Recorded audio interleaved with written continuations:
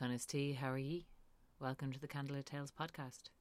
This is part 4 of our 5-part series of the Táin for November, our Patreon Appreciation Month. I'm sitting here in the shoffice with my brother Aaron. And I am cold, because it's cold. But I am delighted to tell you that we have lots more podcasts coming, because each week we are releasing one podcast per week. It's not always possible because we can't always get it sorted, but this month we are, because it's our birthday and we're going back to the Táin, one part every week. If you haven't tuned into the part 1, part 2, part 3, well, you should probably do that right now. So go back and have a listen, or listen to part 4 coming up. The warrior that was sent for was Ferdia, son of Daman, greatest son of the whole tribe of Daman. And it was well known that he was the only one in Maeve's army who could possibly be a true challenge for Cuchulainn. But Ferdia refused the summons. You see, he had trained with Cuchulainn on the island of Scahach, with the teachers Scahach and Uachtacht and Aoife, and he loved Cuchulainn like a brother. And so Maeve sent to him 3 satirists, to make 3 satires that would raise 3 blisters on his face, blisters of shame and blemish and reproach, so full of poison that they would kill him at the end of 9 days. And when Ferdia saw the satirists coming, then he answered Maeve's summons, because it was better to die at the hand of a warrior than to die by the tongue of a satirist. Maeve welcomed Fergus into her tent, and she offered him great rewards. Vast, rich, fertile lands in Connacht that would be his and guaranteed to be his sons' and grandsons' property as well, until the end of life and of time. She offered him a place at every feast in Cruachan, but with no obligation to ever attend their assemblies, if he chose not to. And she offered him the hand of her daughter, Finniver of the Fair Eyebrows, in marriage. But Ferdia said, I'll want more than just those. I'll need 6 pledges from 6 honourable men to witness whatever you offer me today. Now, he might have expected Maeve to take that as an insult, to say, effectively, that her word was worth nothing unless it was witnessed. But Maeve just said, you may have whatever you wish for. She named 6 of the most honourable men in Connacht and said, ask them for their guarantees, ask them for their securities. Only tell me, Ferdia, what you want, and I will give it to you. There is nothing you can ask for that I will not give. Oh, it is a bitter woman you are, and not a gentle wife to a husband, but a fit queen with your high talk and your harsh strength. And so Maeve offered him jewels. She offered him her gold brooch with its hooked fastening. She offered him such treasures that everyone there in that company exclaimed about how great an offering it was. But still Ferdia said, I wouldn't take the land and the sea unless the sun and the moon were with it, because half of my heart is his, and I have the half of Cuchulainn's heart as well. Now you may tell the hound without blemish that Scahach without fear made a prophecy that I would be put down by him in a ford. Maeve said to her people, the way that she would stir him up, it's a true word that Cuchulainn spoke then, when he said you were afraid to fight him for fear that he would put you down in the first moment of the fight. Well, then Ferdia rose up angry now. He said that it was wrong for Cuchulainn to have said this, and he said, I swear by my arms that if he said this, I will fight him tomorrow. Well, every man has the right to defend their province, and sure, it was wrong to think that he should be able to do more for Ulster than you should do for Connacht. So go on then, and fight him in the morning. with that, Ferdia went to his tent, and though he slept well at the start of the night, he woke in the second part, and he stayed awake, and he had much thought of the fight that was to come, and so he had his chariot yoked and made himself ready to set out for the ford. He got to the ford and lay down then, and he sat in deep contemplation, waiting for Cuchulainn as he meditated on the fight to come. Now Cuchulainn slept in that morning because he didn't want anyone from the men of Ireland to think that he was waking up early for fear of fighting whoever came to the ford that morning. He jumped into his chariot with Laig. Now the Ballinocks and Baconnocks and witches sounded in the hills around him as they would when he went down towards the ford. The trampling of his horses going as swift as a hawk diving from on high made him move as fast as a river flowing off a cliff. When Ferdia saw Cuchulainn come down to the ford this way, he called out to him, "Good Cuchulainn, when we were with Skak in our island training with Oakduk and with Aoife, back then you were just my serving boy." That may be so, but that's not the story we'll be told after today. We used to go into hard fights together.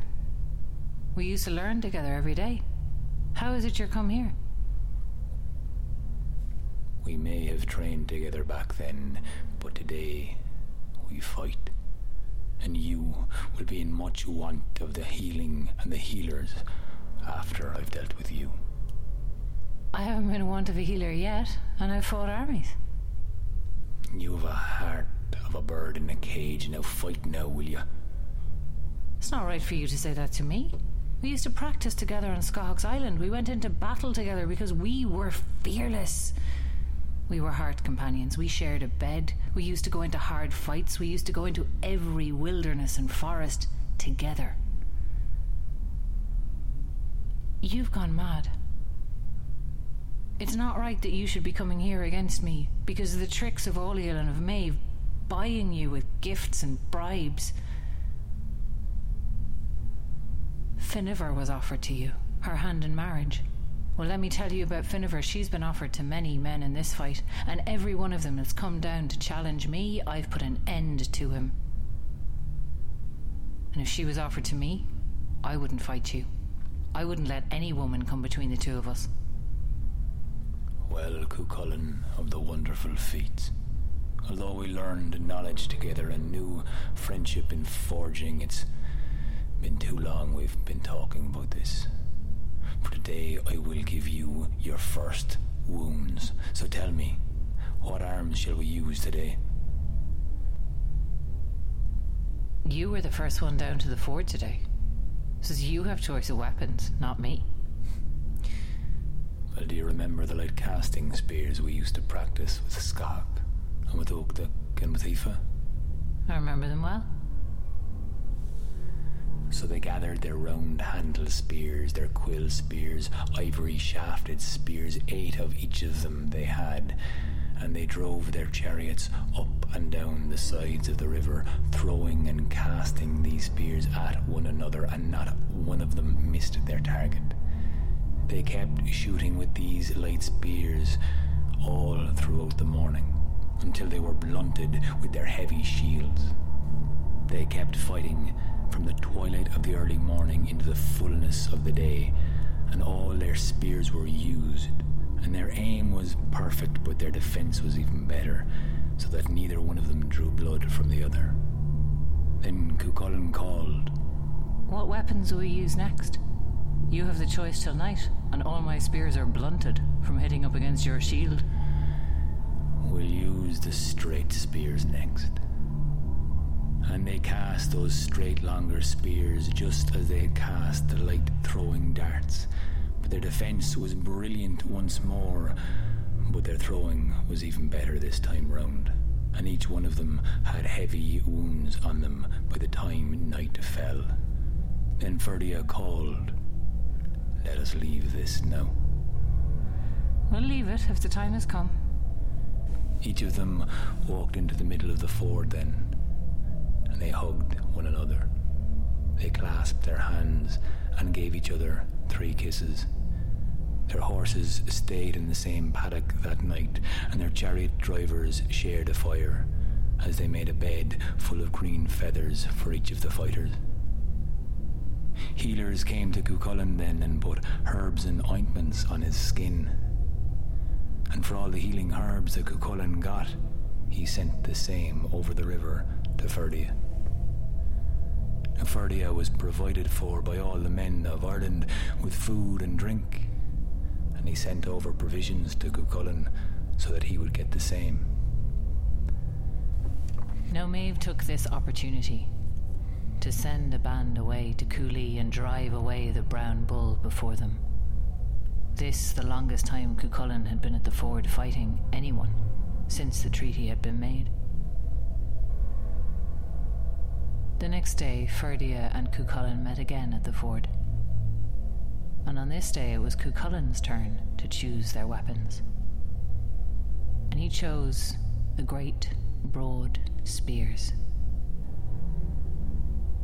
Now on that day they fought so hard, and they fought so fiercely, and they wounded each other so sorely, that if it was the custom of the birds of the air to fly through the open wounds of men, they could have flown through the bodies of Cuchulainn and of Ferdia.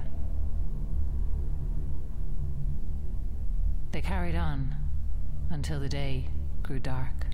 The dusk crept over them. And then Ferdia said, "We are not bound to go on forever now. And now that we're tired, we should leave this." "Well, let's leave it now, if the time has come." And so they cast their spears aside, and they met in the middle of the ford, and they embraced one another, gave each other 3 kisses. And that night, their chariot drivers housed the horses in the same paddock. They themselves shared a fire. And Ferdia sent half the provisions given to him by the men of Ireland across the river to Cuchulainn. Beds of red rushes were made for the 2 heroes for them to rest on. But on the 3rd day when they rose, Cuchulainn saw that there was a darkness on Ferdia, a strange look on his face. And Ferdia said, "There is not a man in Ireland would stand against me today." And Cuchulainn replied, "I curse that king and queen that has tempted you with Finnever to come against your fellow." And the 2 of them agreed that it was a day for sword fighting, and so they drew their long swords out. And that day the fighting was vicious, and it was bloody. They hacked lumps out of each other until the night came. That night they did not embrace. Each went their own way with hard looks. And that night their charioteers built 2 separate fires. They put the horses into 2 separate paddocks. When Cuchulainn was brought healing herbs by those who attended him, he did not send any of them over the river to Ferdia. And Ferdia did not share his provisions with Cuchulainn. The next morning, Ferdia woke early and came to the ford before sunrise. He knew that day that one of them would fall, or both of them. He put on his shirt of striped silk, an apron of purified iron, and his brown tunic wrapped tightly around, for he had fear of Cuchulainn's magic spear that Skahak gave him, the Gaebolga. He took his strong spear on his left side and his curved sword on his right, with red gold on the hilt. And he put on him his heavy bossed shield onto his back. Then he went to the ford and took about making great feats then. None of these he had ever learnt from anyone, but he made up some of the greatest feats ever to be seen in Ireland. Cuchulainn saw the feats that Ferdia was making by the ford, and he turned to Laig and he said, "Every one of those feats is going to be used against me today in the battle, Laig. Every one of those skills that Ferdia is practicing, and I've never seen the like of them in all my days. So now what I need from you is when you see my courage flagging, when you see me hesitate to strike at Ferdia, who was my friend, I need you to goad me. I need you to insult me. I need you to call me names so that my anger will rise in me. And when you see me doing well against Ferdia, when you see me press him, I need you to praise me and keep the courage high in me. Because without this, I'm in fear for my life." Ferdia finished the last of his great feats. He saw Cuchulainn walking towards him then, and he called to him, asking him what weapons they would use that day. "Well, let us try the ford feat. The feat of the ford. Let us meet together in the middle of the shallow place in this river." Ferdia agreed, but his heart was heavy for doing so, for he knew that Cuchulainn had killed everyone fighting at the ford in this great feat. They waded into the middle of the ford with the water rushing around their ankles, and they began their great fight, thrusting spear, blocking with shield, and stabbing with sword. The two pillars of courage of the Gael, brought together for this fighting through the stirring up and trouble-making of Ailill and of Maeve. But by the middle of the day, they were hot with the heat of this fight. Then Cuchulainn leapt onto the boss of Ferdia's shield so he might thrust his spear towards him, but Ferdia kicked the shield with his knee, throwing Cuchulainn off him. A second time, Cuchulainn leapt towards him, onto the boss of his shield, and this time Ferdia used his elbow to cast Cuchulainn aside.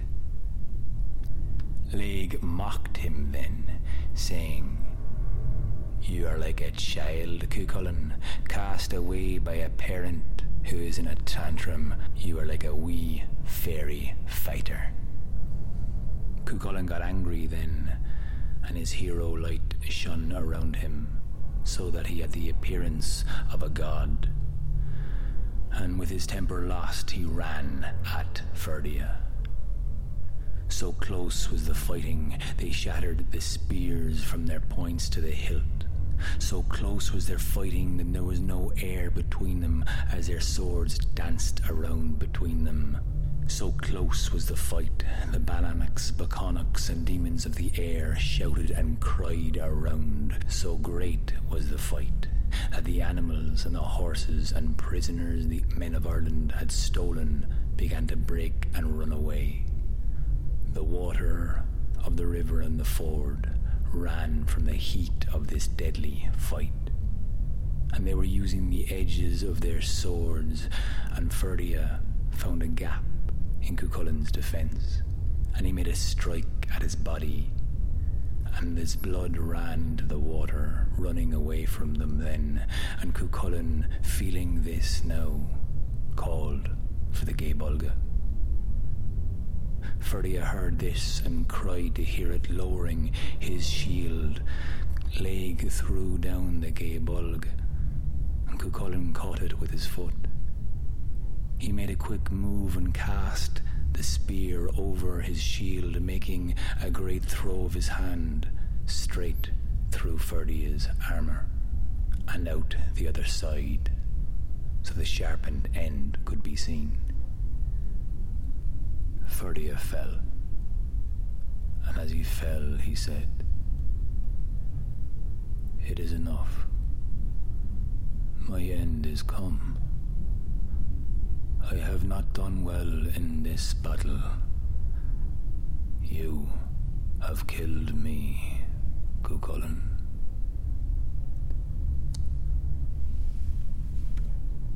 Cuchulainn ran and caught him, dragged him to the north side of the ford, so that he should be with him in his death. All the men of Ireland were rising up and coming towards him. Cuchulainn could only grieve. It is my grief, Ferdia, son of Damon, not to be riding his horses through the long days of his lifetime.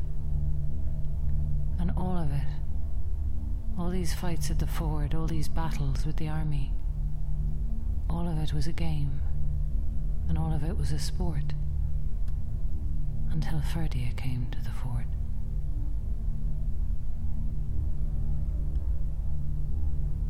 Then through the advancing army, Cuchulainn saw a shining figure coming through. But the strange thing was that no one in the army of the men of Ireland seemed to notice him or react to him at all.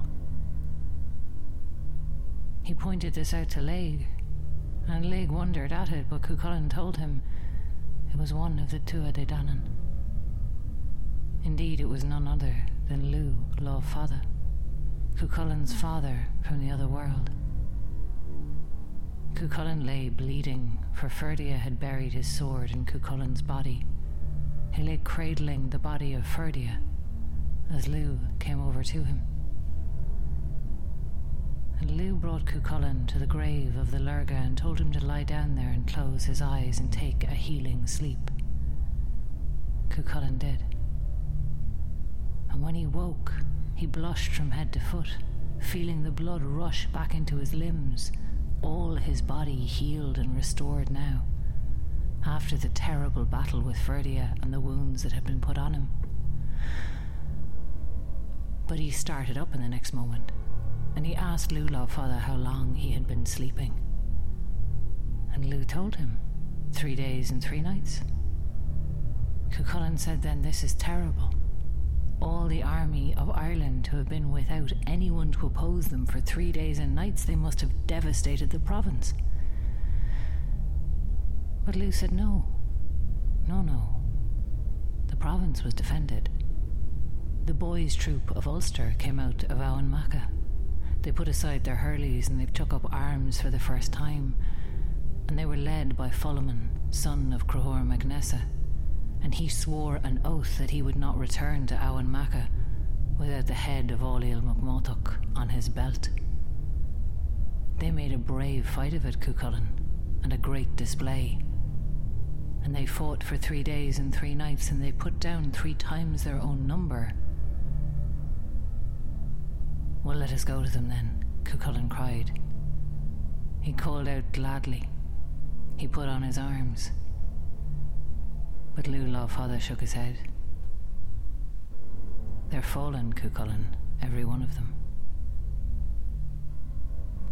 When Cuchulainn heard that the boys' troop were all killed, he said, "We'll let you come with me then, and between the 2 of us we will make a terrible slaughter on the men of Ireland and avenge the boys' troop."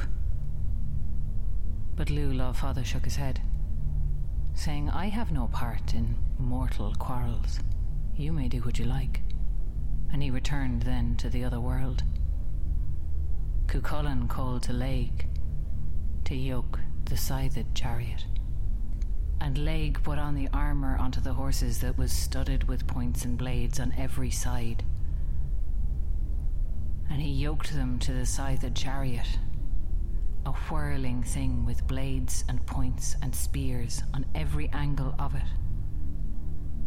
Cuchulainn leapt up into the chariot beside him, and Laig dressed himself in his light deerskin tunic, knowing that nothing dangerous would come near him when he was beside Cuchulainn in his rage. And the rage blazed within Cuchulainn, the hero light shone around him, and he had the appearance of a god.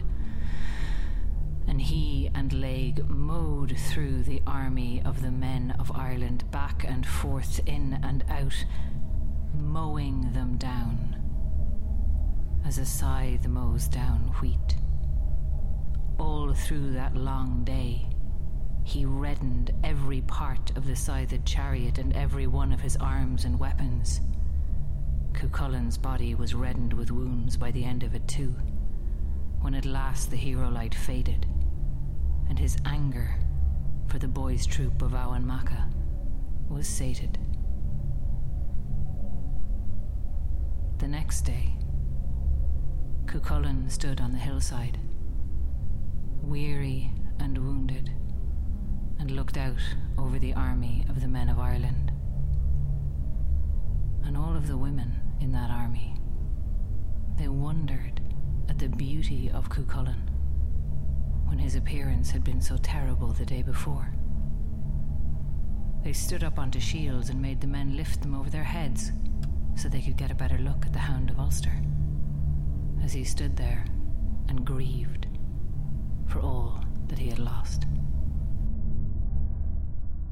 Thank you for listening to the Candlelit Tales podcast. We'll be back next week for part 4 of this 5-part episodes of the Táin.